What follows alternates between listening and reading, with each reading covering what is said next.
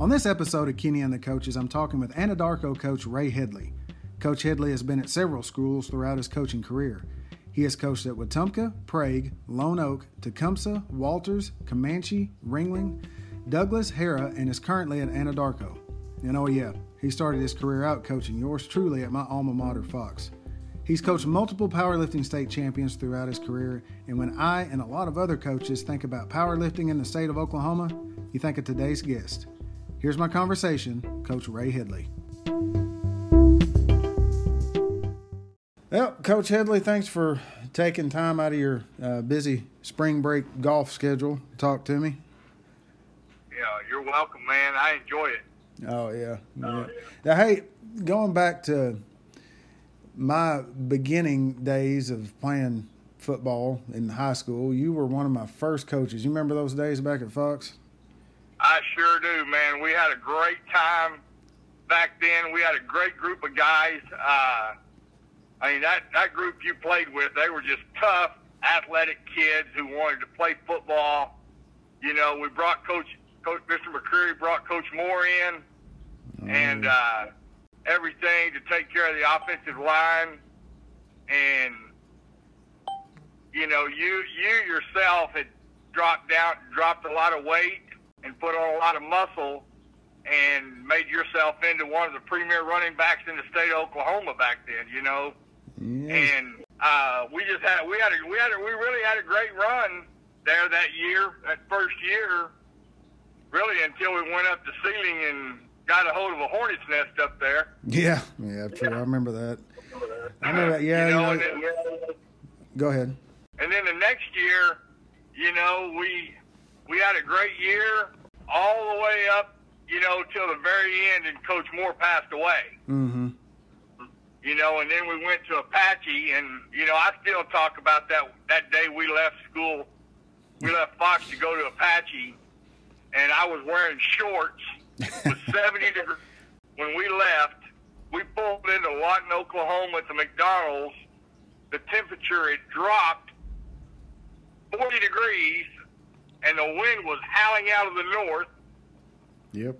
And by the time we got to Apache, it was already sleeting. Yeah, that was way before the weather apps on your phone days. I remember that too. I tell my kids that story all the time, and they're like, "Oh, that's not real." I was like, "No," because I never played with a shirt on under my pads. And I was like, my stomach was cut up from sleet because when we left, like you said, it was warm, and then by the time game time rolled around, it was not warm. No, it was. I mean, there was 6 inches deep of sleet on the field. Yeah. I mean, we were warming up at 5:30 and 6 inches of sleet. Yeah, that's one of those stories that, you know, when I'm telling my boys about it, they're like, "Oh, that's one of those uphill to school in the snow stories." I'm like, "No, that really happened." So I'm glad you were here to confirm that. So when my kids listen to this, they'll be like, "Hey, Dad wasn't lying about it." No, I'm telling you, that was, you know, through my 25 years of coaching, I've been a part of coaching in, you know, my playing and my coaching. I've played in and coached in some really unusual conditions. Yeah. My son's junior year in 2016, it was 2015. We were playing Washington in the quarterfinals at Prague, and I have pictures on my phone that how water was 2 inches deep on the field. Yeah. You know, and we come out, we actually wore, you know, we had the privilege then of in Prague. We had 2 helmets. We had a white and a gray. Oh, yeah. And we had 2 sets of unis. Well, we wore our Nike uniforms out to start the game in our gray helmet. And to be honest, this was a difference in the ball game of us winning, being able to beat Washington there in the quarterfinals, because we came out. They went into the dressing room at halftime. It was a close ball game, and they went into the dressing room at halftime, and they were still wet and cold. Yeah. But they came out wet and cold. Our kids went in, stripped down, dried off, and put a whole other set of uniforms on and a different helmet, and they came out, and we were able to upset Washington in the quarterfinals that year. You know, and that was just a big, you know, that was a big advantage of being able to have two sets of uniforms. You know, and oh yeah. Since that time, if we look on the weather and there's a chance of rain in the forecast during the ball game, a heavy rain or anything, we take two sets of uniforms with us. Yeah, that's a good idea, especially if you got the means to do that. You know, one of those things too. It's kind of like in Oklahoma. It's probably smart to do that because that old saying of just stick around, the weather will change in a couple hours is pretty true. Yes, it is. I mean, I tell people all the time, we're the most bipolar state in the world. Yeah, I would agree with that. I would definitely agree with that. You know, just like last week when that snow came in. I mean, crap. It was 60 and 70 degrees before then. Yeah. Then all of a sudden, bam, here comes Thursday and Friday morning, we wake up to snow. Yeah. And you know, up there, because we didn't get any down here in the Empire. So, you know, I mean, it's like that. You know, go 20 miles down the road, it's covered in snow, and 20 miles the other way, and it's not. Yes. I mean, it's the you know, and then one side of the state gets snow, the next side of the state gets ice.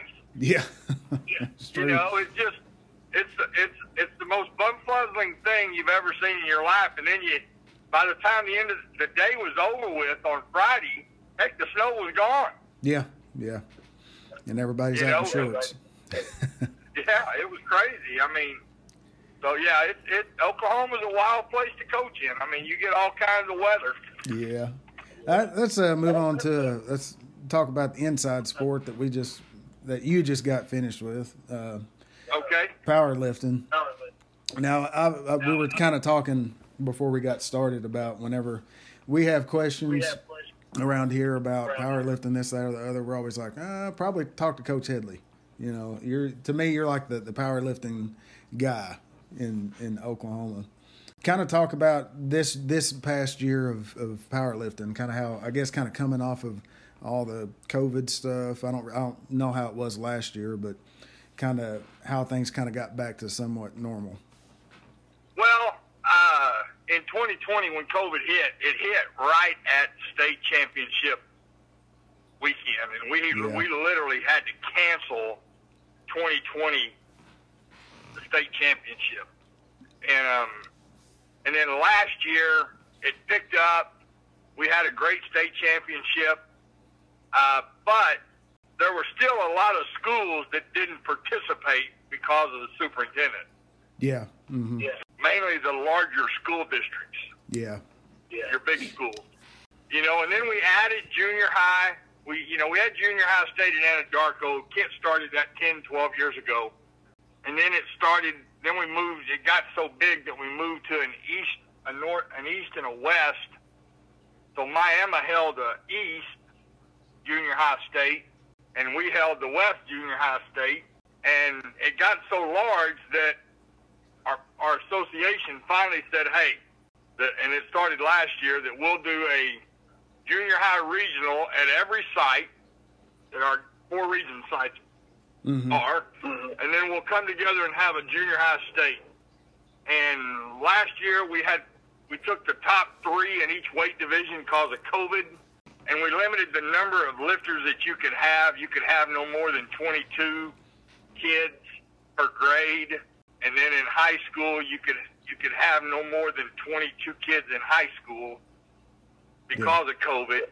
But then this year we were able to drop all the COVID restrictions. Man, we had the most lifters we have ever had signed up to lift at regionals this year. We had 2,040 kids signed up to lift at regional in high school. That's a lot. And we ended up with a little over 1,700 kids lifting total, but that's due to eligibility and everything, other things that come on, you know, because with this COVID that happened in 2020, be honest, Kenny, man, it set education back 20 years. Yeah, I would agree with that. Yeah. Because right now, getting kids to focus in school education is so hard. Mm-hmm. And we as coaches have to deal with that ineligibility constantly. Yeah. So it's been tough, but we still had the most lifters we've ever had at regionals and everything this year, and competing, and and I'm just telling you, man, these kids have gotten so strong. Yeah. I mean, in the large school, we had 4 back-to-back state champions in the 132 or 123, 132, 145, and the heavyweight class. The kids that won their divisions were back-to-back state champions. Yeah. And that's hard to do. Mm-hmm. I haven't seen that very often in all my years of coaching and being in the Powerlifting Association, having back-to-back state champions like that. Yeah. Our kid from Anadarko, it's on my resume, Niall Casa, he's just a junior. Yeah. And he's going to bump up to the 157 class next year. I mean, he'll have a chance to be a 3-time state champion. Yeah, that's great. Yeah, you don't see that very often. That's crazy. But, I mean, we had a great season this year. I mean, Coach Atchison has done a good job. It's now centrally located in El Reno. Mm-hmm. And he's done a really good job of hosting it. Now that we're using 11 racks, we're able to run the junior high and high school and run them really fast and get everybody in and get everybody out. The junior high, we're out of there around 5 or 6 every night because there's 660 kids lifting in junior high. Yeah. And I don't care how many racks you have, you put 660 kids in there, it's going to take a little while. Yeah, yeah. Both the high school days, we were through passing out medals by 2 o'clock every day. Yeah, yeah. And some of that too, the kids, the high school kids, they kind of know, they know their routine, they know what they need to do. They know the routine as to what to do at every weight meet. Mm-hmm. And you'd like for some of these junior high kids to figure it out, but by the time they go to regionals, some of those junior high kids, that's their first weight meet. Yeah. Because they've been in basketball or something like, other wrestling or some other sport. But it takes a little bit longer in junior high. But the high school kids, they all know what to do. I always say running weight meets, junior high is the learning day for my table workers. The high school days are the gravy days. Yeah, yeah. Because I won't have to worry about anything. And, and I got to give props to Coach Atchison and his girls up there. They did a great job running the computers for us up there. I never had to go out there one time to a table on Friday and Saturday. I had to go one time out on Thursday at junior high. But other than that, I never had to go out to a table and help the girls. I went over everything before the meet, and they just picked it up and went. I'll give props to a buddy of mine as far as powerlifting goes from Dixon, Coach Bentley, like I did Saturday up there. But he did a great. He's kind of my formula guy on Google Sheets, and he's always looking at my programs and trying to find a way that we can make it simpler for the program to work and easier for coaches, more user-friendly, I should say, for coaches to be able to use it and throughout the state. I mean, we had scheduled at one time, we had 18 meets scheduled in a 6-week period. Yeah. This year. I mean, I had one week where, no joke, the second week in February, I had 6 meets working that same week. Wow. That's crazy. 6 weight meets going on. And I also had 2 that got canceled that never picked back up. Mm-hmm. And then we had the storm the week before regionals. I had 2 meets that week that got canceled because of the storm that couldn't be made up. Yeah. But overall, we were scheduled to have 18 meets in the state this year. And I mean, it's just, it's unbelievable how much it's grown. We added the girls added their own division now. Mm-hmm. And Coach Butler's done a great job getting that started, and we were finally able to get the girls out of the boys association, and everything, so that it's only boys lifting at ours. Yeah. Because it's hectic at regionals when you got girls and stuff. Trying to separate and all that. And, trying to separate and all that for regionals. It's just, and now that they have their own regionals, and now they have their own state, it's really a good thing for both associations. Oh yeah, yeah. You were talking about kind of it seems like powerlifting's starting to grow, and a lot of that too is the girls side of it. I mean, why do you think that, not just boys but girls too? Why do you think it's kind of seems like powerlifting's gotten more popular? Why do you think that is? Well, I think it's a sport that everybody can go compete in. And it doesn't matter your body weight. It doesn't matter, what you do. But you can actually go out there and compete and have fun. And I think with society today, everybody's wanting to stay in some kind of good shape with their bodies.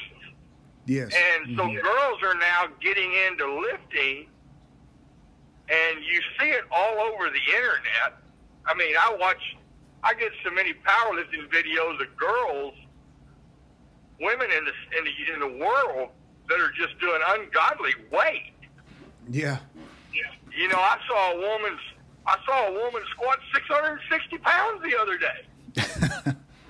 Yeah. I mean, she's a professional powerlifter. I was like, holy cow. Yeah. I mean, it's just unbelievable where it's gone. And I think all the coaches in schools, because really, in reality of things, during the winter, all there is basketball and wrestling. Yeah. Well, not every girl wants to go wrestle. True. Get on a mat and put a singlet on and go wrestle. Yeah. You know what I'm saying? Yeah. So now they have a sport that they can just go put a pair of shorts on and a T-shirt and go lift, and don't have to worry about looking like they're wearing a freaking bathing suit out there. Yeah, true. On a wrestling mat. Mm-hmm. And I think that's one thing that's really helped it grow, adding more sports to season, and it's a sport that everybody can compete in. Yeah. Not everybody's going to go out and be a great basketball player. Mm-hmm. I mean, crap, Kenny. I mean, I started my career coaching basketball, if you'll remember. Oh, yeah, I remember. But when I left Fox in '99, I've been an assistant high school coach for my son his senior year. I've coached a couple of times. I've coached a couple of junior high, 7th grade teams and a freshman team in Ringland. Mm-hmm. But, I mean, my energy level when I'm coaching. Oh, yeah. And I'm still the same guy I was in 1994 coaching.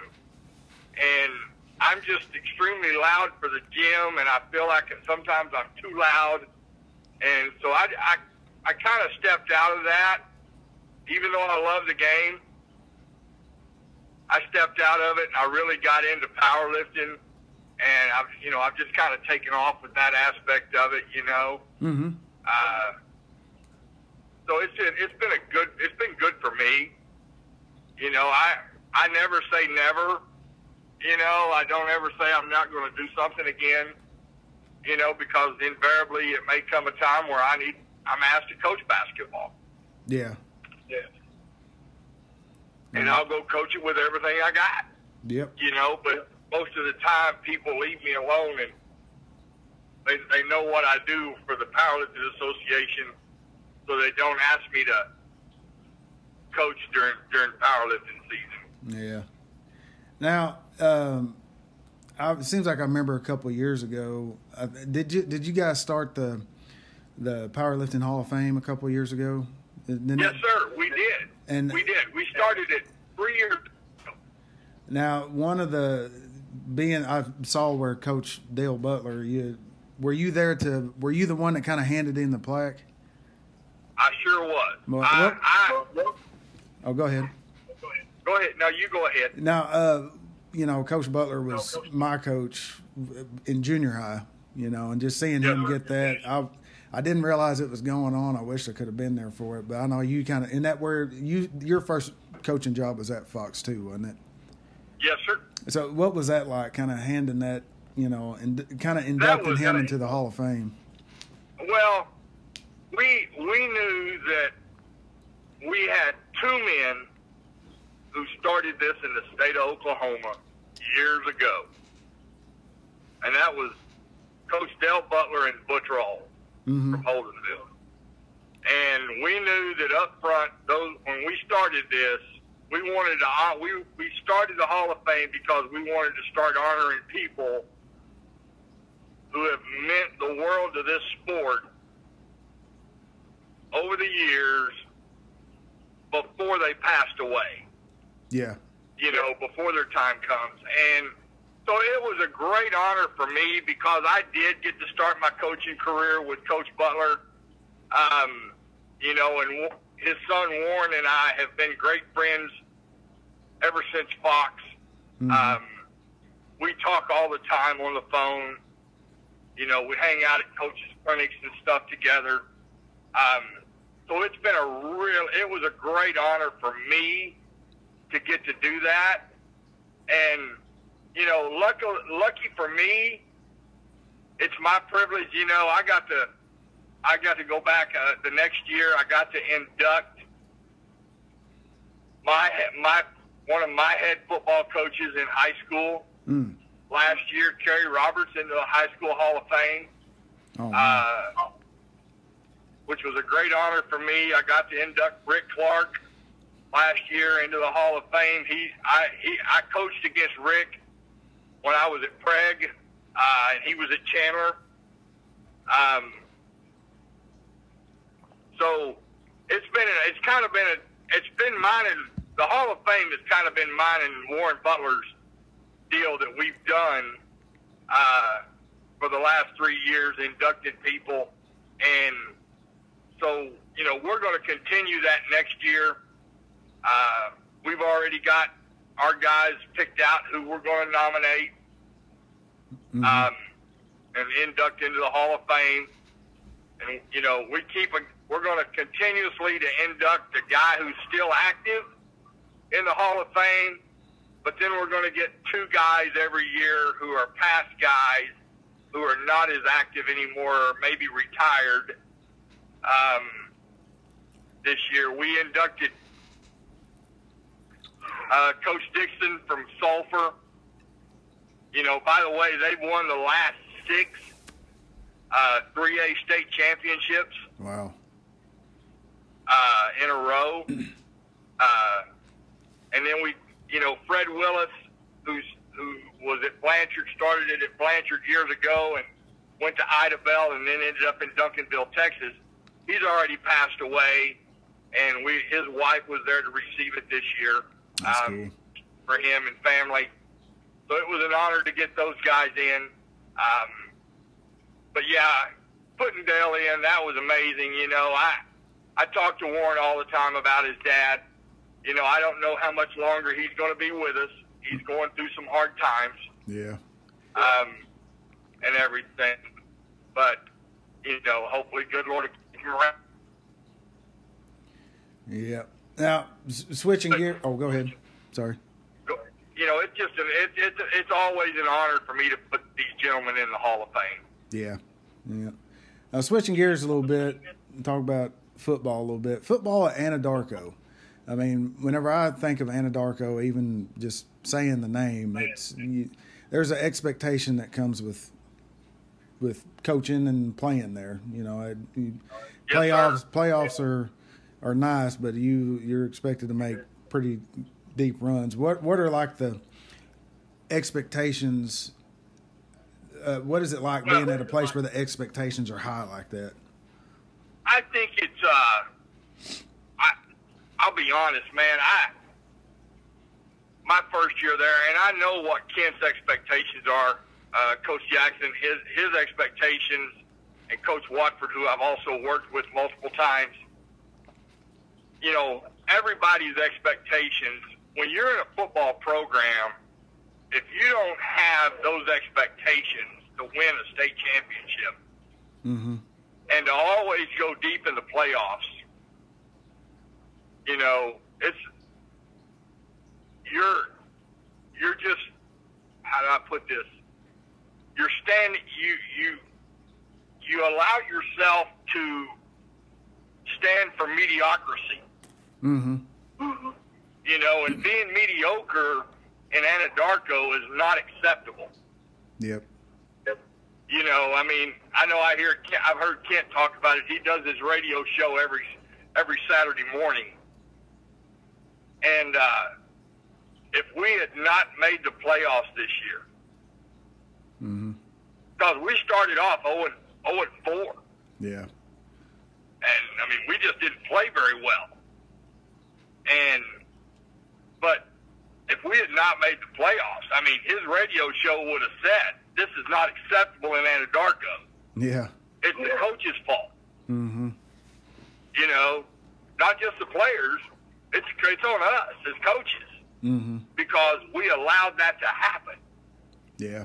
And, you know, and that's the kind of programs that I want to coach in. You know, myself, because it's, you know, it's holding people, not just yourself, but it's holding kids accountable and coaches accountable to do their job every day. Yeah, yeah. You know, and so being in that kind of environment is just amazing for me. I love it. I had the same environment at Prague. I mean, I had the same environment even coaching there at Fox with Coach McCreary and those guys and Coach Moore. I mean, there was just an expectation, you know. I mean, you remember going out there and having to run them 60s. Oh, yeah, yeah. Oh, yeah. I mean, it was 10 of them a day. Yep. And if one person didn't run hard, well, we're adding more to it. Yep. You know, I mean, and that's what it's about, holding people accountable. And that's a problem I see in coaching today, that so many people allow themselves mentally, they take a job in which it's not a good job. You understand what I'm saying? Oh, yeah. Yep. Oh, yeah. You know, because not every program, I should say it's not every school is a football school. Oh, yeah. Yep. Oh, yeah. Yep. They play football. But it's just for fun. But yet, it's not, and I hate to tell people this, and I say this all the time, and I hear it from the guys I work with too. Football pays the bills. Yeah. Yeah. I mean, you understand what I'm saying? Football pays the bills. And it does. Football and basketball are your money sports in school. You're not making money on baseball. You're not making money on, you're losing money on track. I mean, but football and basketball are the two sports that make money for the school.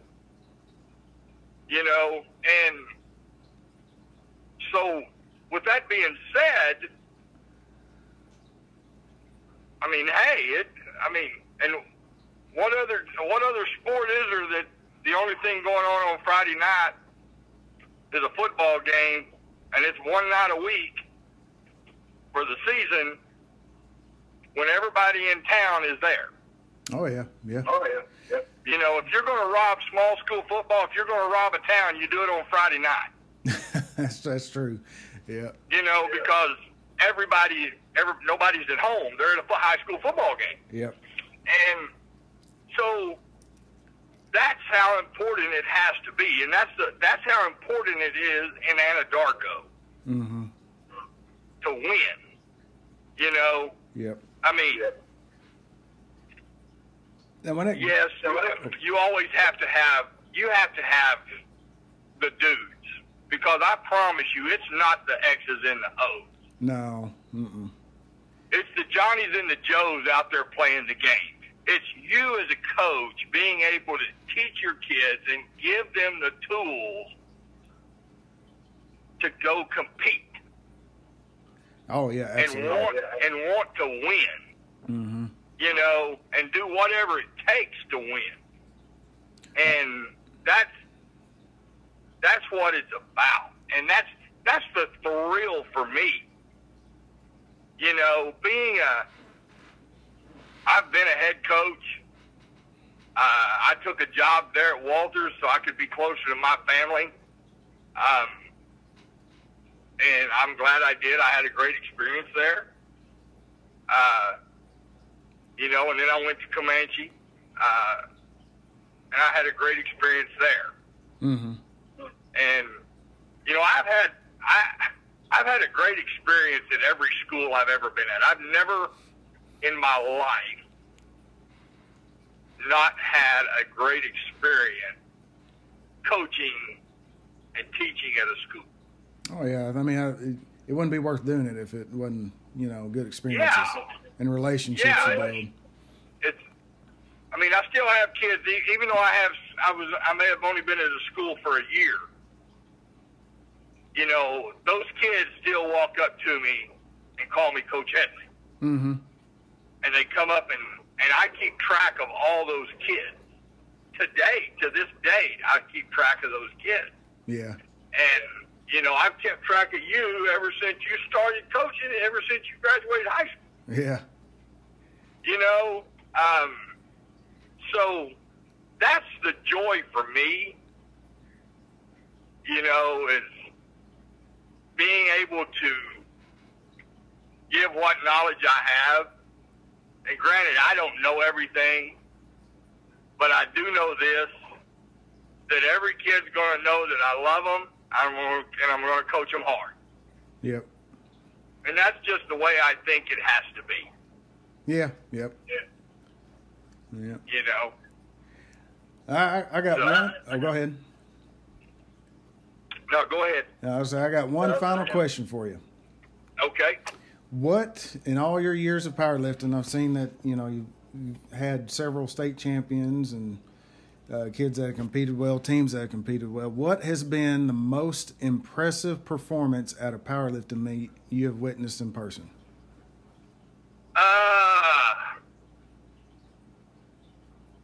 Wow.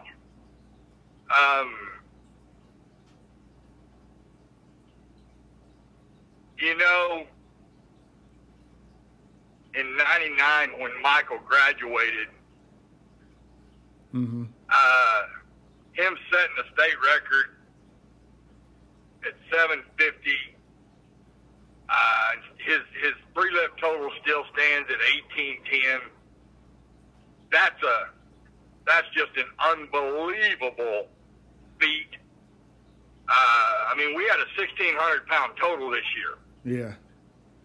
But that's still 210 pounds shy of what Michael did. Yeah. They talk about Michael Benson. Yeah, Michael Benson. Yeah. Fuck.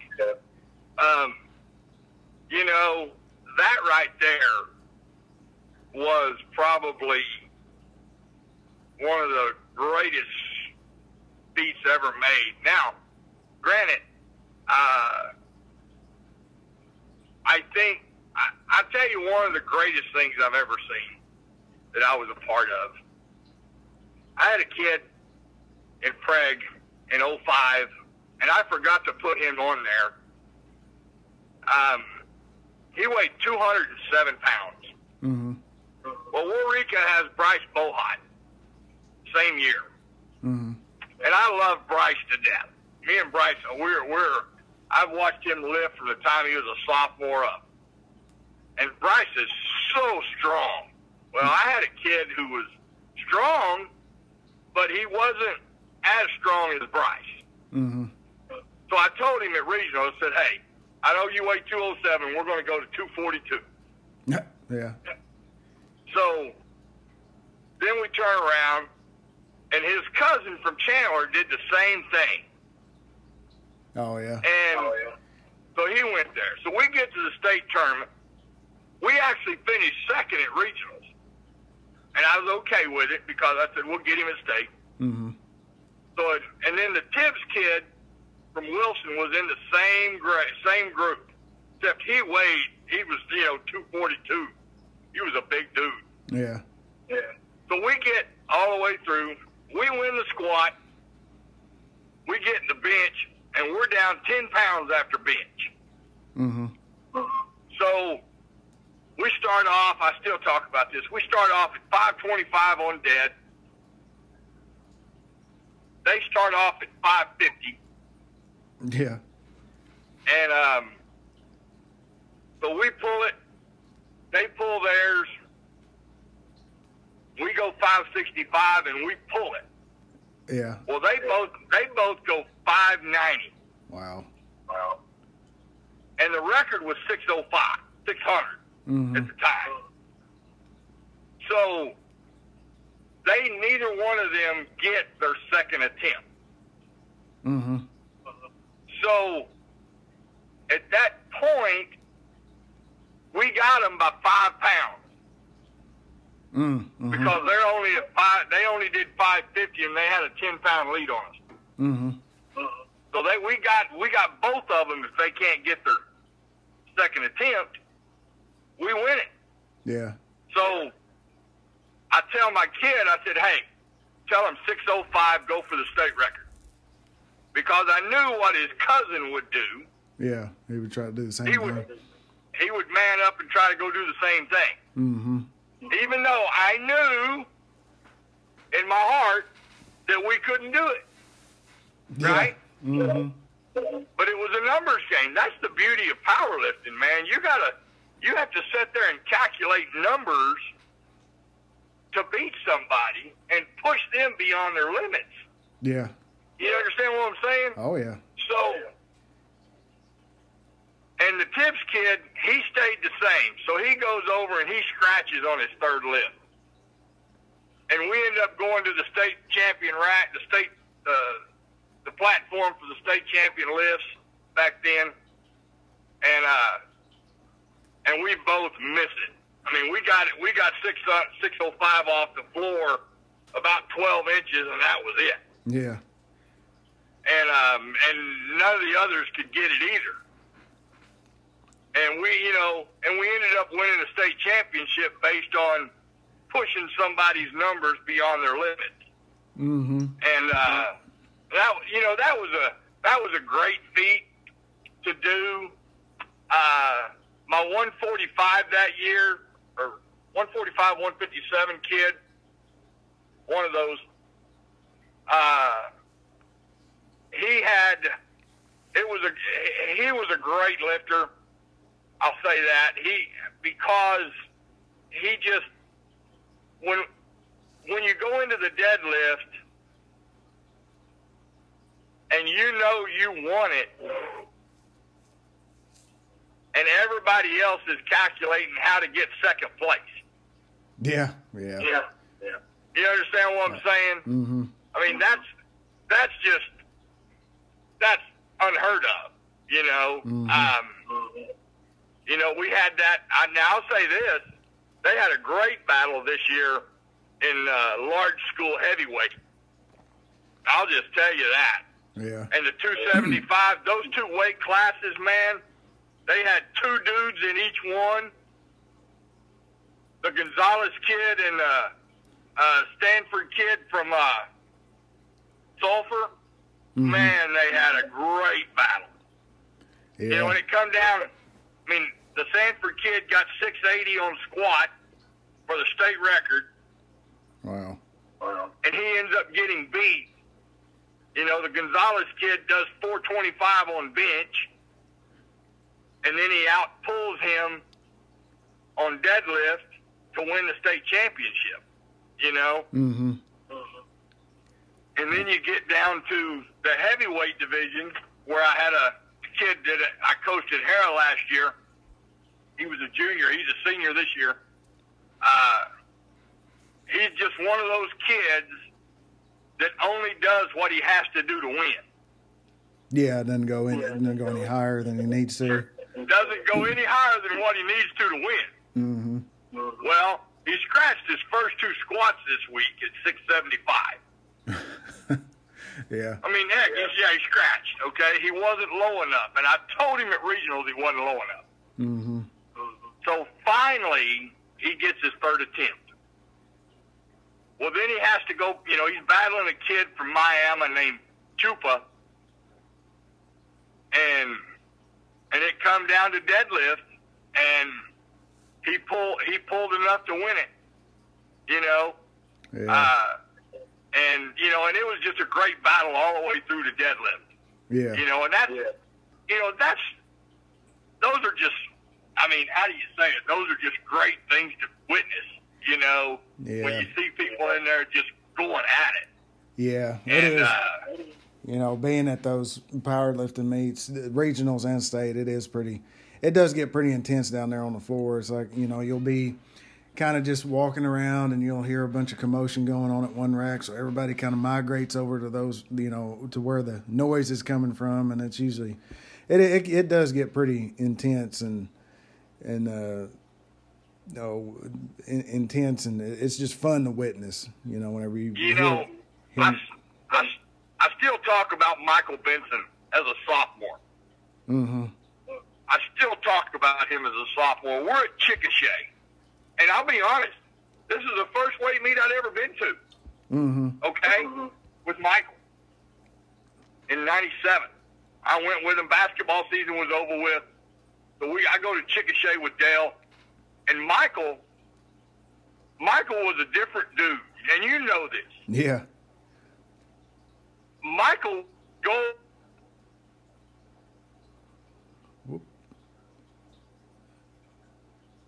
Whoop, I think I lost you, Coach. Never move or budge. Found him a box to sit on, and he sat on it. And it come time for his 3rd squat, and it was 660. Mm-hmm. And as a sophomore, and they literally stopped the weight meet. Up next, Michael Benson, Fox. You could just hear people, hey, get over here, dude, this dude's doing 660. Yeah. And then you hear people around him, you know, they just all gather around. You hear them, there ain't no way he can get it, no way, no way. Yeah. And he just walks under there, nonchalant, doesn't show any emotion. Mm-mm. Squat, boom, up, rack. You know, and there's no emotion to him. And you can hear people just going nuts back in 97. Yeah. Put some weight on the bar. Put some weight on the bar. Yeah. Yeah, he was a different cat. I mean, I loved him to death, you know. Yeah. I always tell the story about him. You know, you think of him. I tell the story when he was in the 7th grade, when you were a junior. Mm-hmm. He was a stand-up 3 technique for us.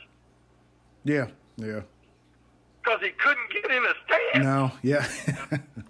Yeah. Yeah, he was a big old you know, boy. in the 7th grade. Yeah. We're sitting there one day. He's a sophomore, junior in the annex there. And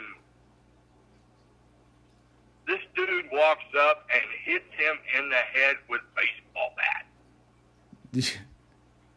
Yeah. And he calls him a bad word. Mm-hmm. Next thing you know, Michael he really never gets mad. No, he really didn't show much emotion. But he took the baseball bat away, and you don't think of a guy who's 6'3", 325 pounds. He uses this kid's head for a speed bag. Yeah. Yeah. know, I had to take them both in there and bust their butts. Yeah. You know, but I was like, are you kidding me? Yeah. You know, and I still say the hardest hit I've ever seen in football of all my years of coaching, and I've seen some great hits, was Michael Benson in 97. Mm-hmm. When we just started the 8-man program. And Coach Rushing's son was a quarterback as a freshman. And we're playing Haleyville. I'll never forget it. At home at Fox. And we had called to set the wall up to our bench because you know how coaches are. Most people want to set the wall up to the bench so they can see all the pillbacks. Yeah. You know, and everything. Yeah. Well, they punt away from the wall. And we punt. And Michael's leading the wall up here. And he's 40 yards down the field. And he sees, and we tell you always tell your punt returner, if they punt away from the wall, get what you can, get out of bounds. Mm-hmm. Well, this kid was a wrestler. He couldn't get out of bounds. He didn't know that. He just started ducking and diving through everybody. And all of a sudden, here comes Michael. Mm. Well, most people don't believe this. Michael was 6'3", 325, and ran a 5'2", 40. It was, yeah. I mean, this big kid could move. And he come from all the way to the other side of the field, and this quarterback for Haleyville is trying to catch our punt return. Mm-hmm. And all of us, I mean, he's about 5 yards in bounds when he's running down the sideline. And Michael comes from the other side of the field with a full head of steam on the perfect angle. Mm-hmm. And he hit this kid, and I swear, this kid went 10 feet in the air. He hit him so hard, and he landed 5 yards out of bounds on top of his head. Yeah. He was knocked out cold for 20 minutes over there. He was in another world.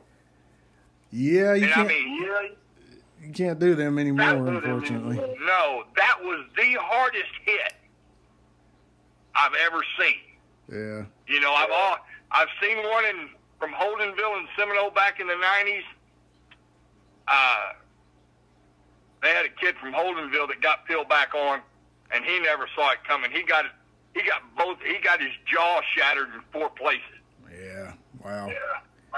You know, but I still say the hit from Michael was the ultimate hardest hit I've ever seen in football, man. Yeah. I mean,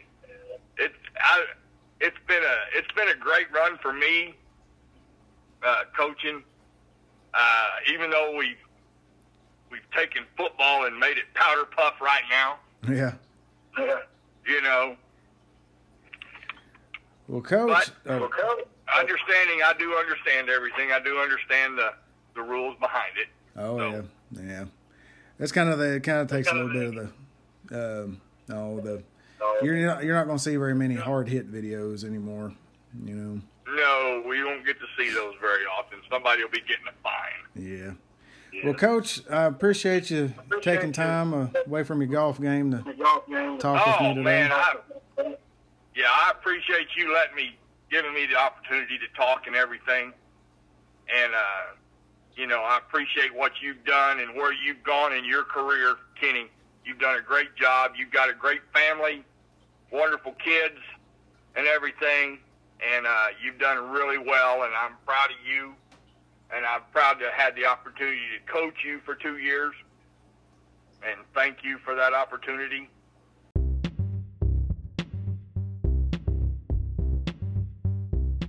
Coach Headley is a passionate coach. I figured that out when he was my coach at Fox. He truly is one of those coaches that would do anything for a fellow coach or player. You call him, he's going to answer the phone and help you out in any way he can. Because I believe he really wants kids to succeed, whether it's the kids he's coaching or the kids you're coaching. If he can help you help them, that's what matters. Thanks for listening to Kenney and the Coaches. Go ahead and subscribe to my podcast and tell others about it. It's Kenney and the Coaches, and that's Kenney with an E. Until next time.